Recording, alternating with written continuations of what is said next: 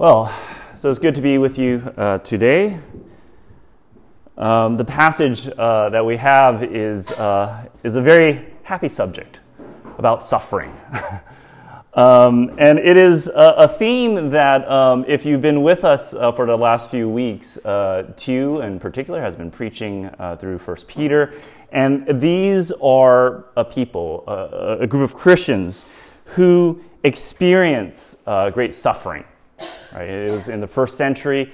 There was great suffering for Christians, for those who were wanting to lift up the faith. And so we begin in this passage with this very apparent statement of suffering that says, "Do not be surprised at the fiery ordeal that has come on you." Right? Suffering is something that should not be a surprise. And yet, here in this passage, we have this encouragement to rejoice because those who suffer, in this, according to this passage, are participating in the suffering of Christ. Christ, of course, suffered to the point of death. Is that what we are to do? How is this joyful? But maybe even more importantly than joy, how is this is this saying that we are to expect suffering? Or is there something wrong if we don't suffer? Now, suffering, of course, is not just a Christian experience. And all people in the world suffer in different ways.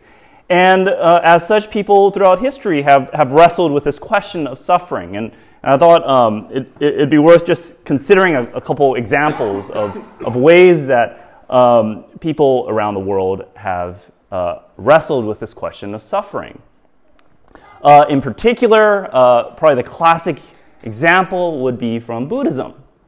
That within Buddhism, there's a very strong sense in which suffering is everywhere, that everyone experiences suffering. But that suffering comes out of desire. That is, you want something, you don't get it, you suffer. You want peace, you don't get it, you suffer, right? And so for many Buddhists, the emphasis then is to get rid of desire, right? And that's why Buddhism, especially in South Asia and Southeast Asia, there's a very strong emphasis on the monastic tradition, monks, Buddhist monks, right?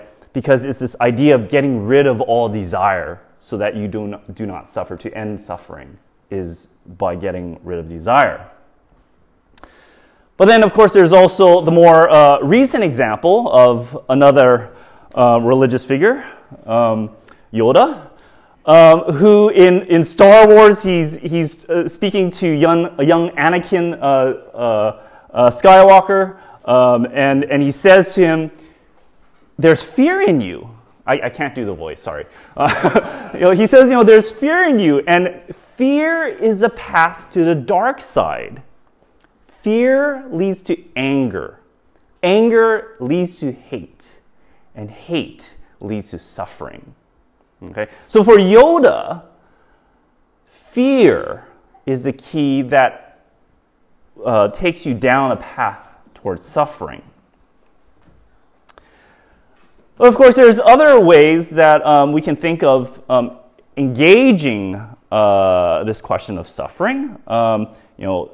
Other than desire or fear. Of course, in traditional Chinese culture, we could think of the overcoming of suffering through prosperity. Okay, this is why during Chinese New Year, the classic greeting for Chinese New Year is not Happy New Year.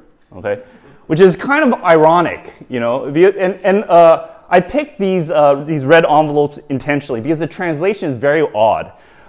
If you read the Chinese, it means something very different from what the English says. The English says best wishes for you. Okay, the Chinese is basically saying be rich. Okay, that is a standard greeting in Chinese for Chinese New Year. Be prosperous, be wealthy, make money. Okay. And so in a very traditional Chinese culture, there's this emphasis on financial prosperity as being a way to address the suffering in life, to get rid of suffering. But one last example I wanted to bring up is a little more technical, and I apologize for this. It's called moralistic therapeutic deism. Okay, and it's a fancy word because sociologists came up with the word. I don't know why they came up with this word, but it's a word that is used by sociologists, in particular in America. And it's really capturing this idea that, especially within the Western world, many people strive towards just life as good and happy, right? And as long as we just get along, as long as we just do good, everybody does good and gets along, that will end all pain and suffering. And so this moralistic therapeutic deism, sociologists have talked about this in particular in the West, and for both Christians and non-Christians, that the goal of life is to be a good and moral person. Now, in and of itself, each of these ways of thinking about life are not fundamentally problematic, I don't think. Personally, I don't like to suffer. I don't like pain. I don't like to be hurt, right? I don't like to experience these things. And it's probably, maybe, there's things that if I didn't need or desire new things or certain kinds of security in life, maybe it would be easier, right? Or if I had a little bit more money, maybe life would be easier. And surely, the world would be a happier place if we had fewer wars and conflicts, simply if people got along.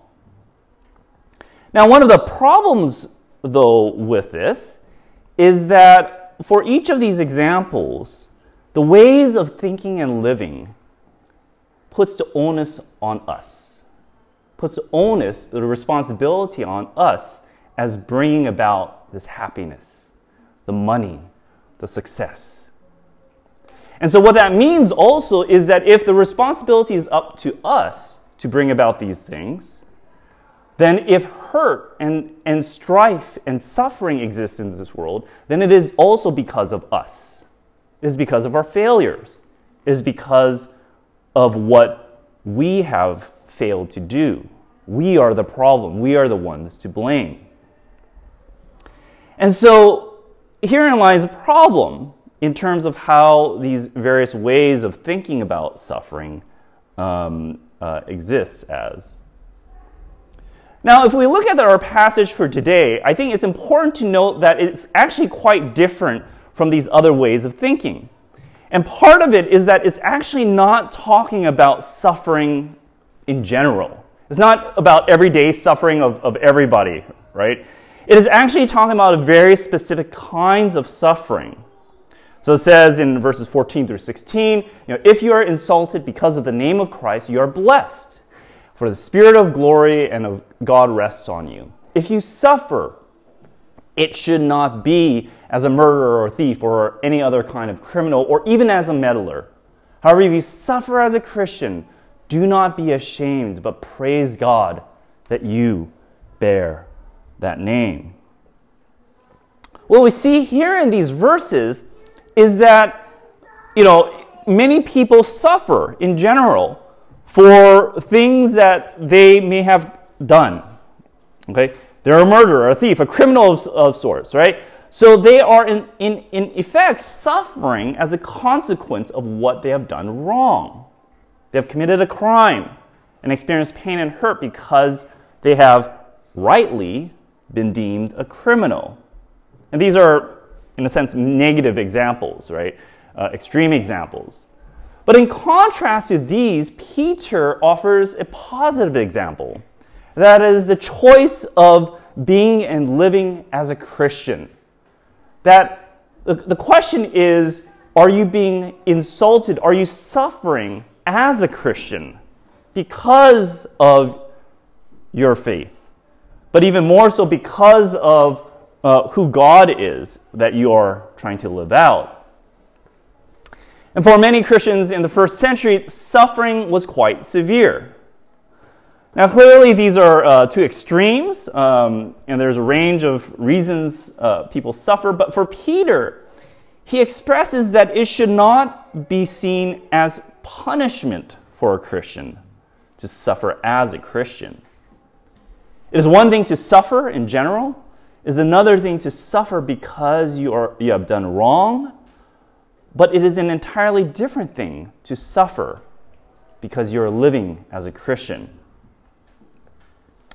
Now, when I was reading this passage, I was thinking, well, why is this even a question, right? And we have to realize that in the first century Roman Empire, like many other countries in the world actually today, to be a Christian was not a welcome thing.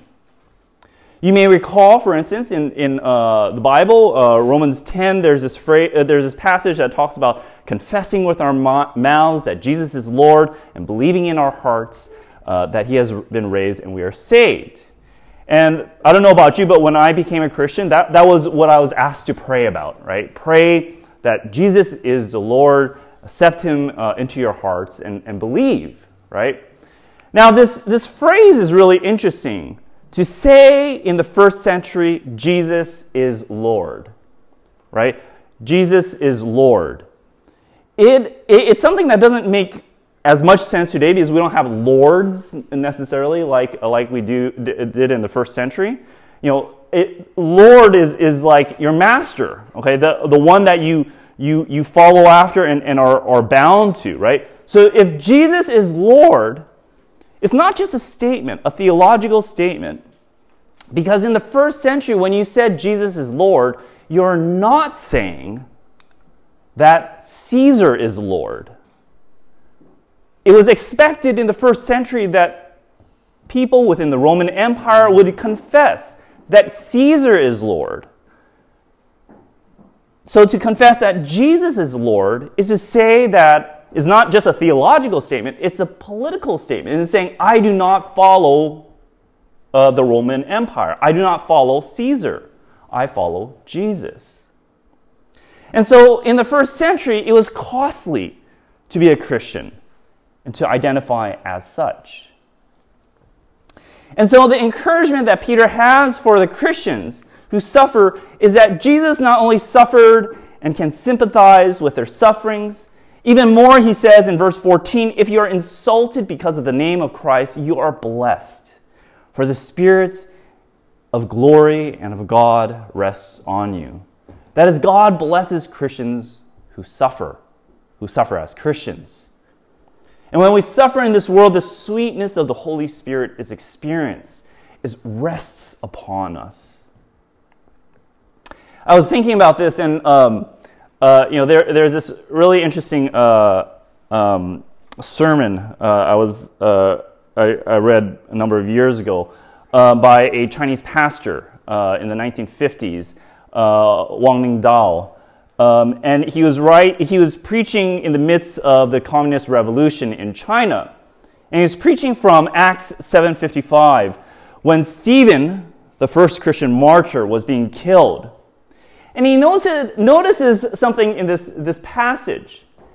And he notices that when Stephen is martyred in Acts chapter 7, Jesus is standing at the right hand of God. And Wang Lingdao, he explains that it's significant that when the disciples of Christ bravely witness for His name and His word, suffer humiliation and attack, persecution and death, even the Christ who sits at the right hand of God takes note and stands up from His seat, expresses respect and welcome to them. What a glorious thing to contemplate.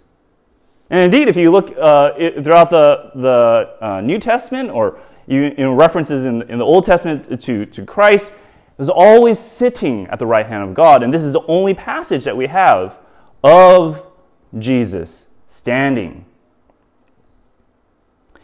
And it's really this idea that God blesses Christians who suffer. Not because it is somehow good to suffer, and we should even seek it out. And it is not as though there's something wrong if Christians don't suffer necessarily. But when Christians do suffer for living as Christians, living as God desires, we can rejoice as it brings glory and honor to God. Now, when I was thinking about this, what happened with Christians in China in the 1950s, but also Christians in the Roman Empire in the first century, we may think, well, bummer, right? We're in present-day Scotland. Our suffering is when the Wi-Fi doesn't work, or when that perfect picture was photobombed, or whatever, right? We struggle from first world problems, right? And I think there's some truth to this that our experiences are nothing compared to the experiences for Christians in so many different contexts in the world. I think one of the things we have to remember is that the context of 1 Peter is written to a people who are marginalized. That to be a Christian is to be those who are suffering because you're on the margins of society. But this doesn't mean that suffering only happens because of a marginal status. Other books in the New Testament, the book of James, which is the book just before 1 Peter, of course, starts with that line, consider pure joy, my brothers and sisters, whenever you face trials of many kinds. The testing of your faith produces perseverance, and he goes on and talks about perseverance and what it does. And James is writing in a very similar period as Peter. But along with suffering, James is writing to Christians who include those who are both poor and marginalized, and those who are tremendously rich and privileged. And James actually is not very nice to these Christians who are rich. He tells them, for instance, to weep and wail because their wealth is rotten and gained from exploiting others. So whatever their status as poor and marginalized or rich elites, there are different things that Christians struggle with.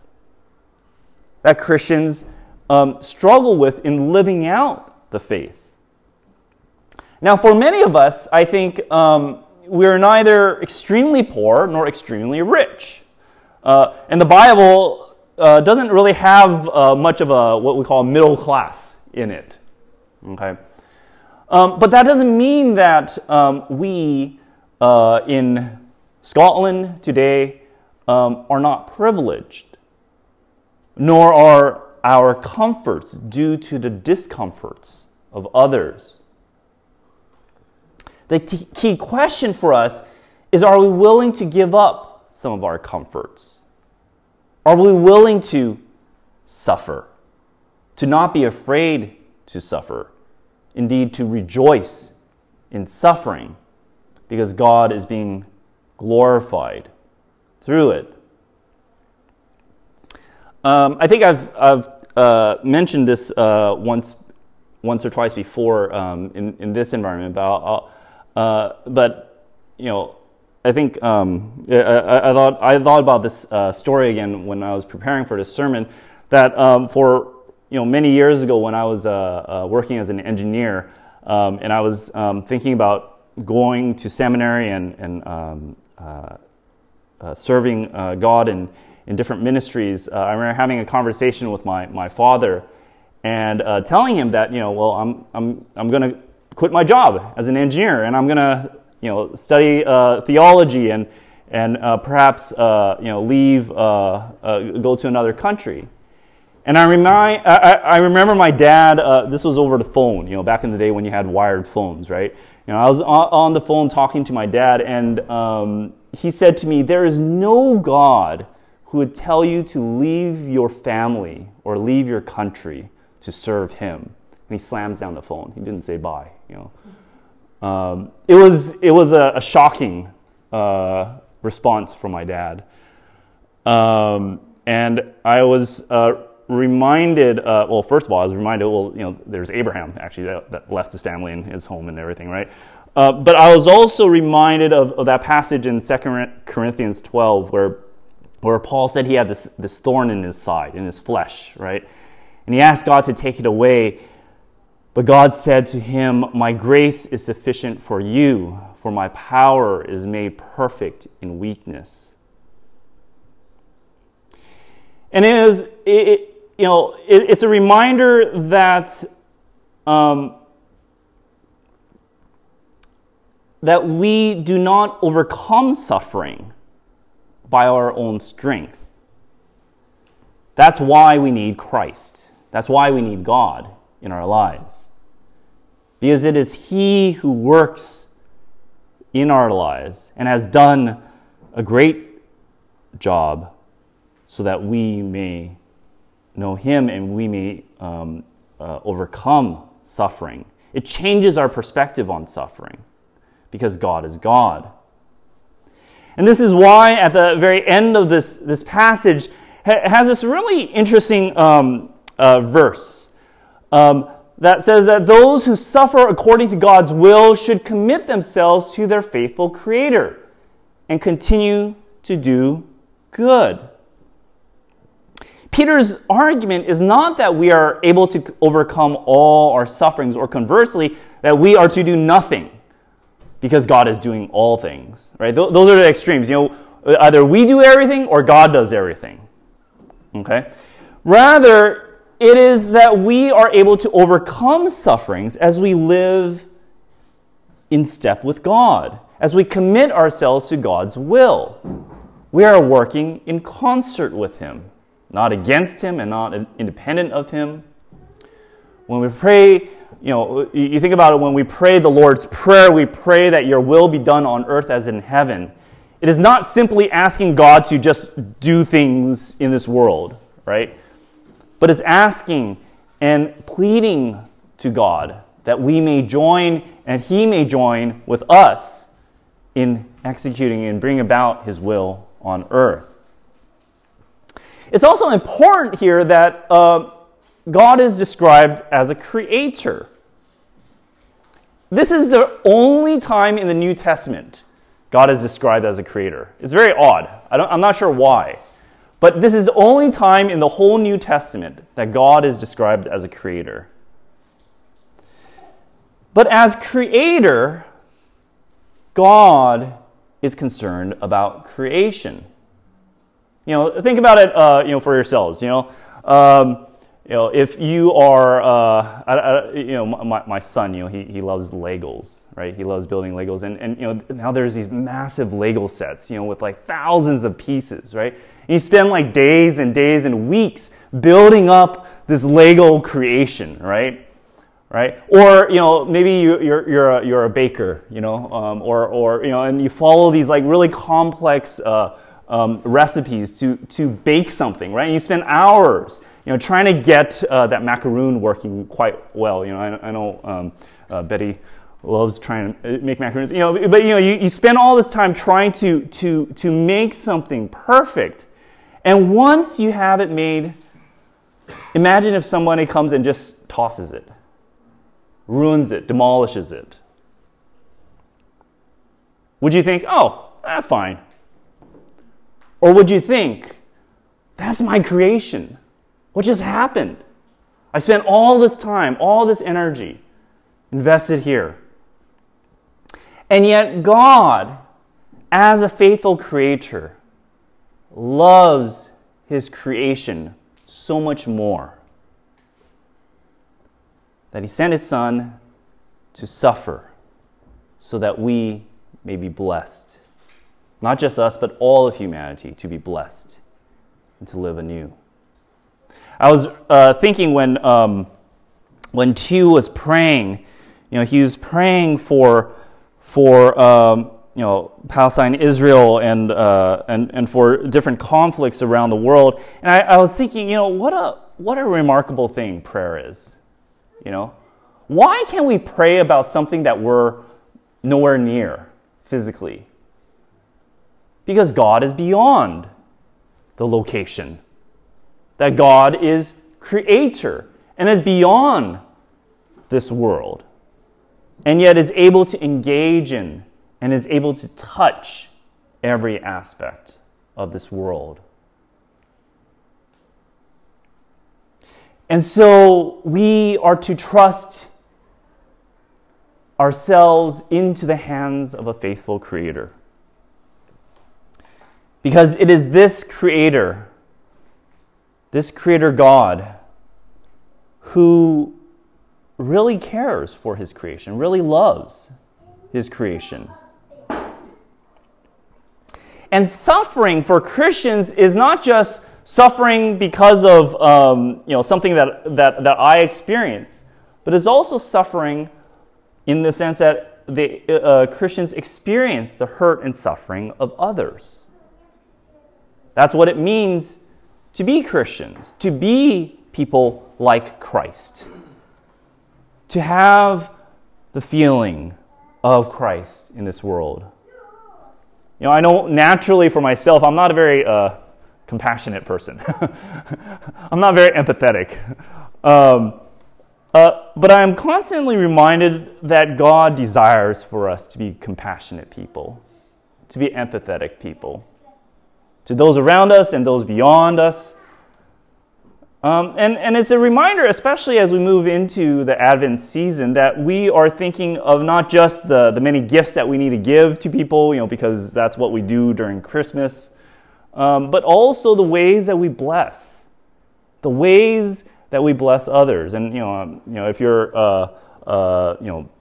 there's this Operation Shoebox thing, that's a great way to express that kind of love to people that we cannot physically, come near, But even beyond Christmas, beyond the Christmas season,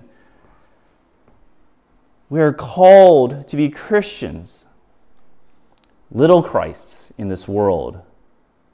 We suffer not only because of what we have done or experienced, but also because if we are mindful of a God who's a creator, all of creation hurts. And where creation hurts, we should hurt also, because God's heart hurts for this. So as Christians, we are to be those who suffer according to God's will, and to commit ourselves to our faithful Creator, and to persevere in doing all good. Let us pray.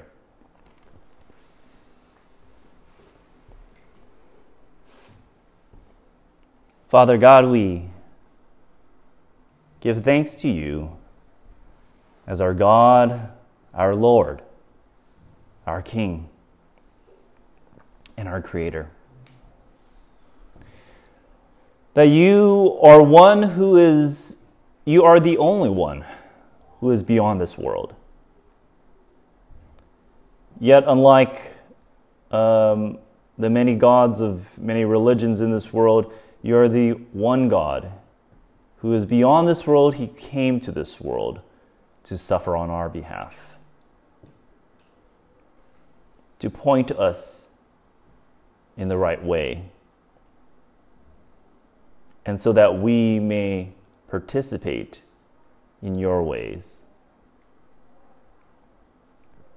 Help us that we may be a people who are willing to suffer, willing to hurt,